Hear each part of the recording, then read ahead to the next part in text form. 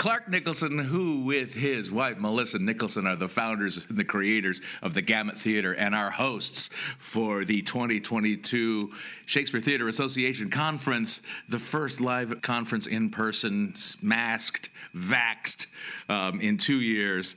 They run the Gamut Theatre. And is it apocryphal that's why you named it the Gamut Theatre? Just there's a couple, like I'll say, it's got a Shakespearean base because there's the quote in Taming of the Shrew of "Gamut I am, the root of all accord," which is the musical scale, right? So, and because we do comedy and we do Shakespeare, we do children's stuff, I was like, that's the Gamut. But I really named it so I could say I'm Clark and I run the Gamut. Good morning, good afternoon, good evening, whatever it is, wherever you are. I'm Austin Titchener, 1/3 of the Reduced Shakespeare Company, and you're listening to this week's Reduced Shakespeare Company podcast, now in its 16th year, number 788, Running the Gamut.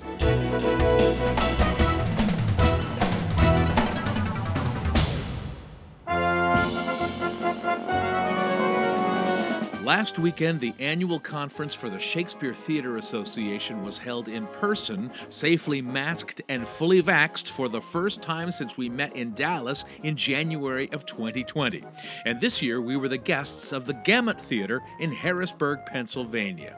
Under the direction of founders Clark and Melissa Nicholson, the Gamut Theatre Group comprises a Shakespeare company, a children's theater, an improv group, and a huge educational program.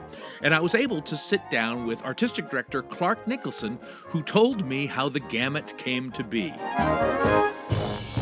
We did a lot of children's theater in found spaces. We moved around all over the place. But when we did Shakespeare, we were using a lot of historic buildings around town, and we would have to build the set and then take it down. And, it's like basically make a theater, then make the set in the theater, then disassemble both of those things. And, when you're 28 and you're doing it, that's one thing. But when you're like rolling towards 40, you're like, oh, what can we do? So we lucked out, and there was this old church, which was the First Church of God, which was actually the first Church of God. If you ever see a First Church of God in the world, they all came out of that building. Wow. Yeah, and but the congregation had gone down below 20 people, and then there was a schism in the 20 about how they felt about gay marriage, and then it just exploded, and suddenly the building was open, and we got it for a good price, and people are so nervous when we're in there because we do theater, which is is my church, but sometimes things happen in theater that you wouldn't think you'd see in a church, so it was deconsecrated by the congregation and reconsecrated. And we honor that history. I mean, it was a church, and we honor that history, but it's a different kind of church now. So. Well, and it remains a sacred space to many of us. But yes, I understand the conflict there. Yeah. And I love the fact that you started as a children's theater, because as far as I'm concerned, for a theater artist, there is no better training than trying to keep an audience of 5-year-olds engaged and quiet. Oh, absolutely. I was teaching improv workshop at the Practicon, the pre-conference here. And, I really love, and I come from a background of, I enjoy improvisation and stuff like that. And there was a picture I was showing of Dan Aykroyd, Gilda Radner, and John Candy doing a touring children's theater show. John Candy's skinny kid with long hair, you know what I mean? And they were doing a children's theater show. And it was like, yeah, this is the way you do it, because you're on stage constantly, so you learn in front of people. God, it's like, it just occurred to me now, it's like we used to have vaudeville where you cut your teeth, and now it's children's theater. Well, absolutely. Yeah. And so a lot of stuff, our shows, we try to make sure that we're not talking down to kids, and we're also trying to make sure that the adults are having fun too, because they drive the cars to get everybody there, so we want to make sure they're having a good time. So our stuff is largely informed by old Looney Tunes and Danny Kaye movies and the Marx Brothers and stuff like that. We studied all that stuff really, really hard in the early days. All the greats. Yeah, absolutely. And if I'm understanding the history correct, you started in children's theater, but then there became a Shakespeare component, like a live Shakespeare in the Park? Yeah, I mean, I loved Shakespeare. It was one of the things I came onto when I was in high school. I was really turned on by Saturday Night Live and by Derek Jacobi's Hamlet, which was in the Shakespeare plays. So I knew I loved that, but it wasn't the first thing we were going to do. Right. What happened was the city refurbished a park, and there was this great old bandshell called the Ralph Felzer Memorial Bandshell. And they called all the arts groups up there and said, what can you do with this? And everybody was like, the dancers were like, it's a concrete floor, we can't do it because it'll give us shin splints and stuff like that. And I said, well, I got some buddies around, we can do a 6-person minimal midsummer. So we brought him in, and my friend Tommy Hensel, who was down at the Shakespeare Theatre in Washington, came up to direct it, and he was like, oh, we will not be doing minimal. We're going to do a full thing. Oh. And so we had a $200 budget, and we had to fill up this gigantic band shell. So we modernized it. We set the forest in a junkyard. This junk is free. The city didn't give us money, but they gave us a giant dump truck and a city driver, and we went around during the day when everybody brings out their rubbish, and we built this whole thing. We loaded 22 tons of dirt because they were building a playground. We put 22 tons of dirt on the stage, and we made this gigantic forest, and stuff. Cool. It was So and did the reviews inevitably go, Harrisburg's Midsummer is garbage? No, they didn't actually. That was actually our biggest audience because we only ran for 2 weeks. Now we run for 4. So everybody came out. So there was I think it was 1,500 people.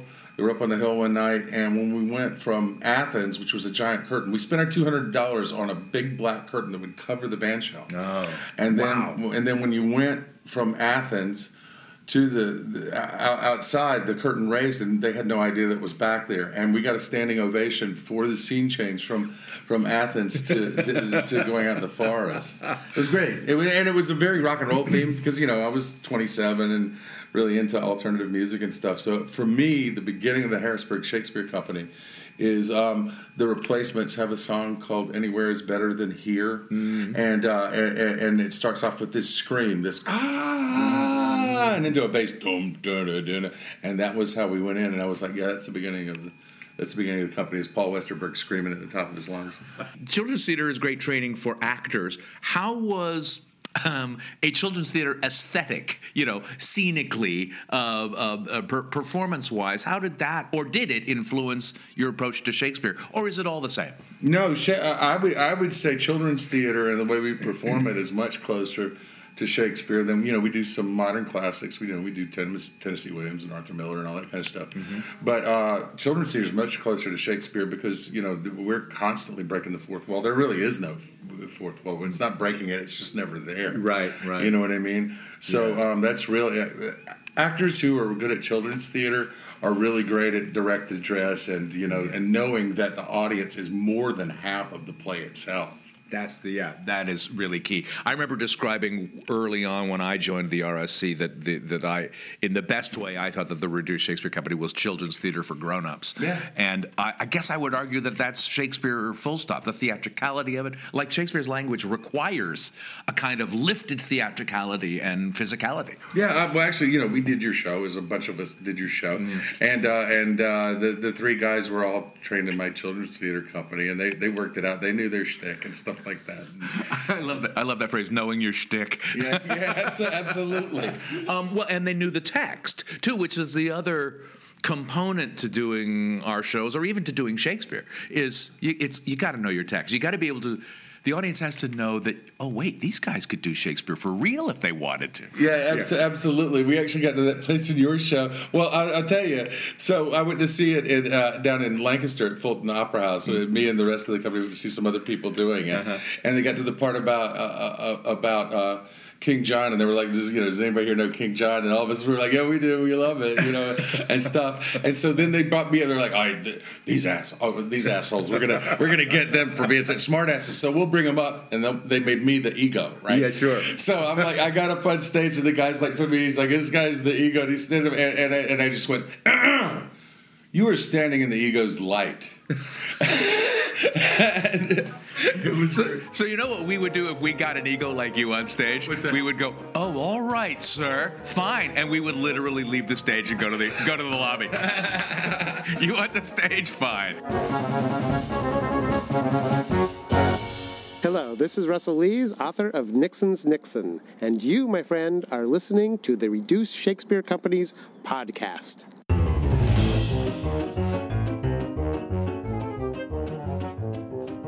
Where can you RSC the RSC?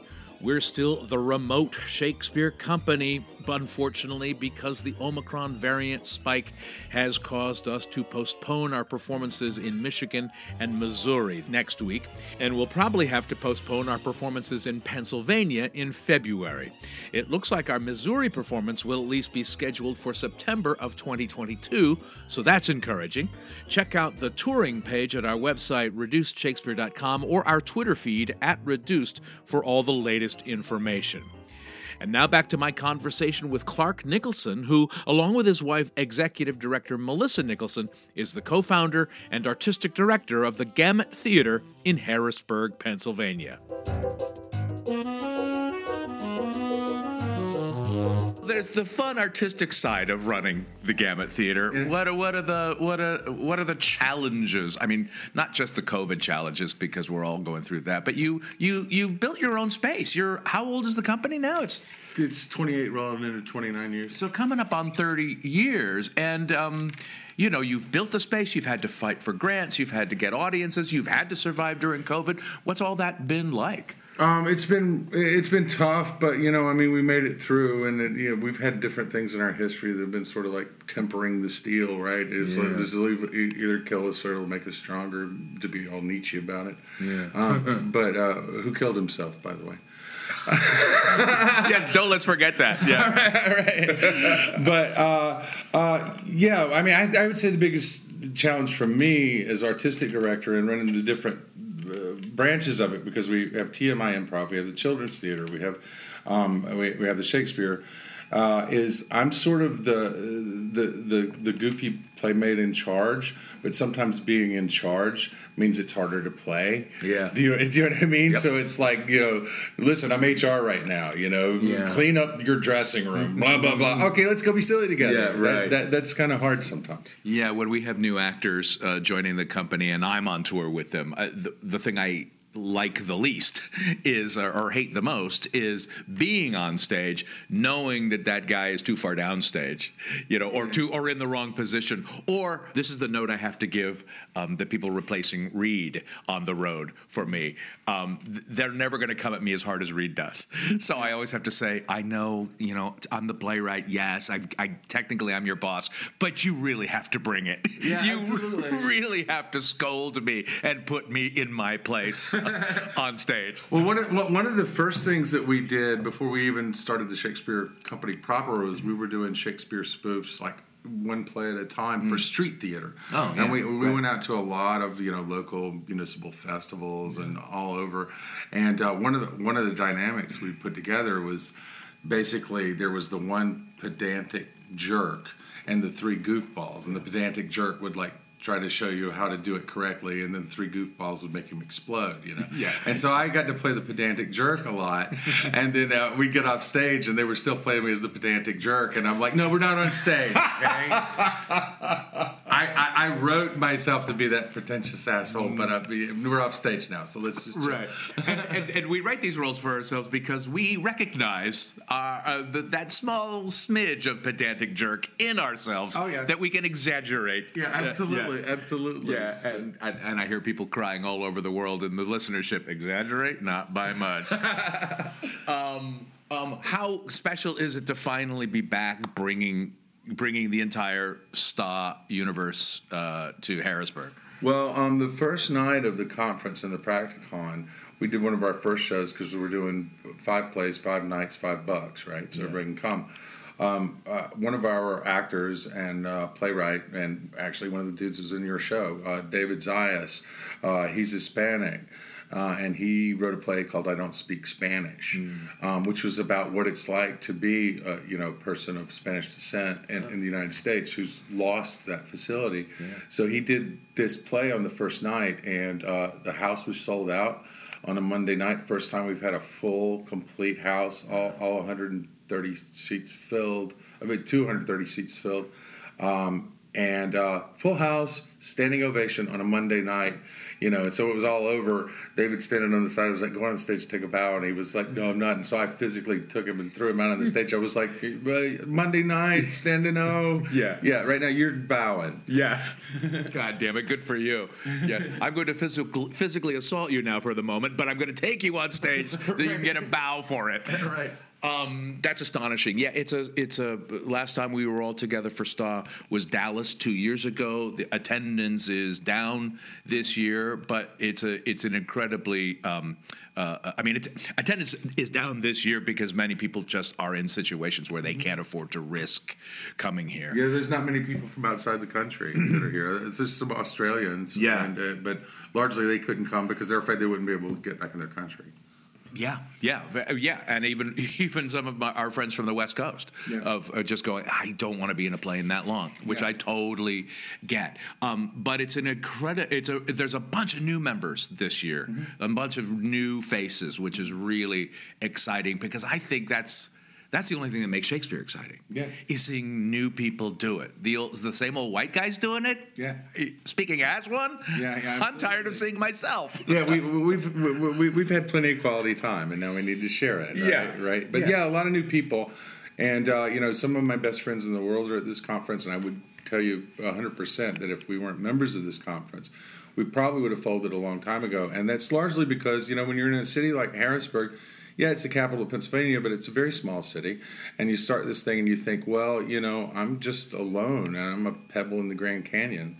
And, nobody knows what I'm doing. And then you find out, oh, no, these are all my family come together, and we can exchange, ideas and give each other support. And so that's been what carried me through. And so all the new faces coming, I want to make sure that they feel included, which is sometimes a challenge because we're such good friends and we only see each other once a year for a few days. Right. That we end up together in groups, and I think some of the new people sometimes are like, I don't know those people. So we're trying to make a real concerted effort to pull people in and go, get that guy in here. Let's see what he's up to. So from a young, energetic 27-year-old who knows everything, now you are an elder statesman. How does it feel? I love it. It's great. 10 years in, I told my wife I was off to Chicago because for me, Chicago is the Holy Land because I was such a fan of Second City and improvisation and all those great people. So we were going to do a little bit of time here and leave. And then Melissa saw a thing that she really wanted to do, and she was like, okay, well, have fun in Chicago and let me know how it's going. And but then she came up, and she was playing Mark Antony in Caesar, and I was running tech, and I was like, okay, when we put this show to bed, I'm in the car. And she was looking really ill when she went on, and I was like, are you okay? Do you have a cold or something? She was like, no, I am pregnant. And I said, what? And I found out that she was going to have my daughter, who now works for me. My daughter's my daughter's 26, and she's our PR manager and everything. But that made me know I can go visit Chicago, but we're doing a thing here, and that's the thing that I'm doing, and so I love it. And I'm here in Harrisburg, and I am famous for yards around.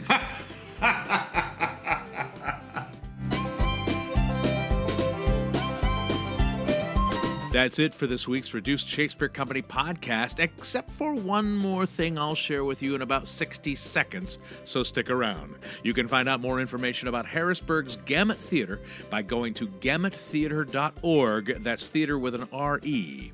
Then send us your garbage Shakespeare via email to feedback@reducedshakespeare.com, or throw a comment to us on Facebook, Twitter, or Instagram, or on our own actual website, reducedshakespeare.com, or visit my website, theshakespeareans.com. Thanks as always to improvising Shakespearean Matthew Croak, web services by Ginger Power Limited, music by John Weber and GarageBand. Our random fan shout-out this week goes to Laura Sagan. No reason, it's just random. Special thanks to Russell Lees, the author of the play Nixon's Nixon, and my great old friend since the 1980s. Russ died from a sudden heart attack on January 4th, and Dee and I are devastated. He was a hugely talented writer, a devoted father, an incredible intellect, and a seriously silly giggler. We miss him horribly. And finally, thanks very much to you for listening. Please stay safe, get vaccinated, and keep your masks on. I'm Austin Titchener, 788 2364ths of the Reduced Shakespeare Company. Clark, from one pedantic jerk to another, thank you so much. Thank you so much, man. I've enjoyed your shtick for years, bud. This podcast is a production of the Reduced Shakespeare Company, reducing expectations since 1981. Go to reducedshakespeare.com for performance dates, actor bios, email newsletters, and so much less.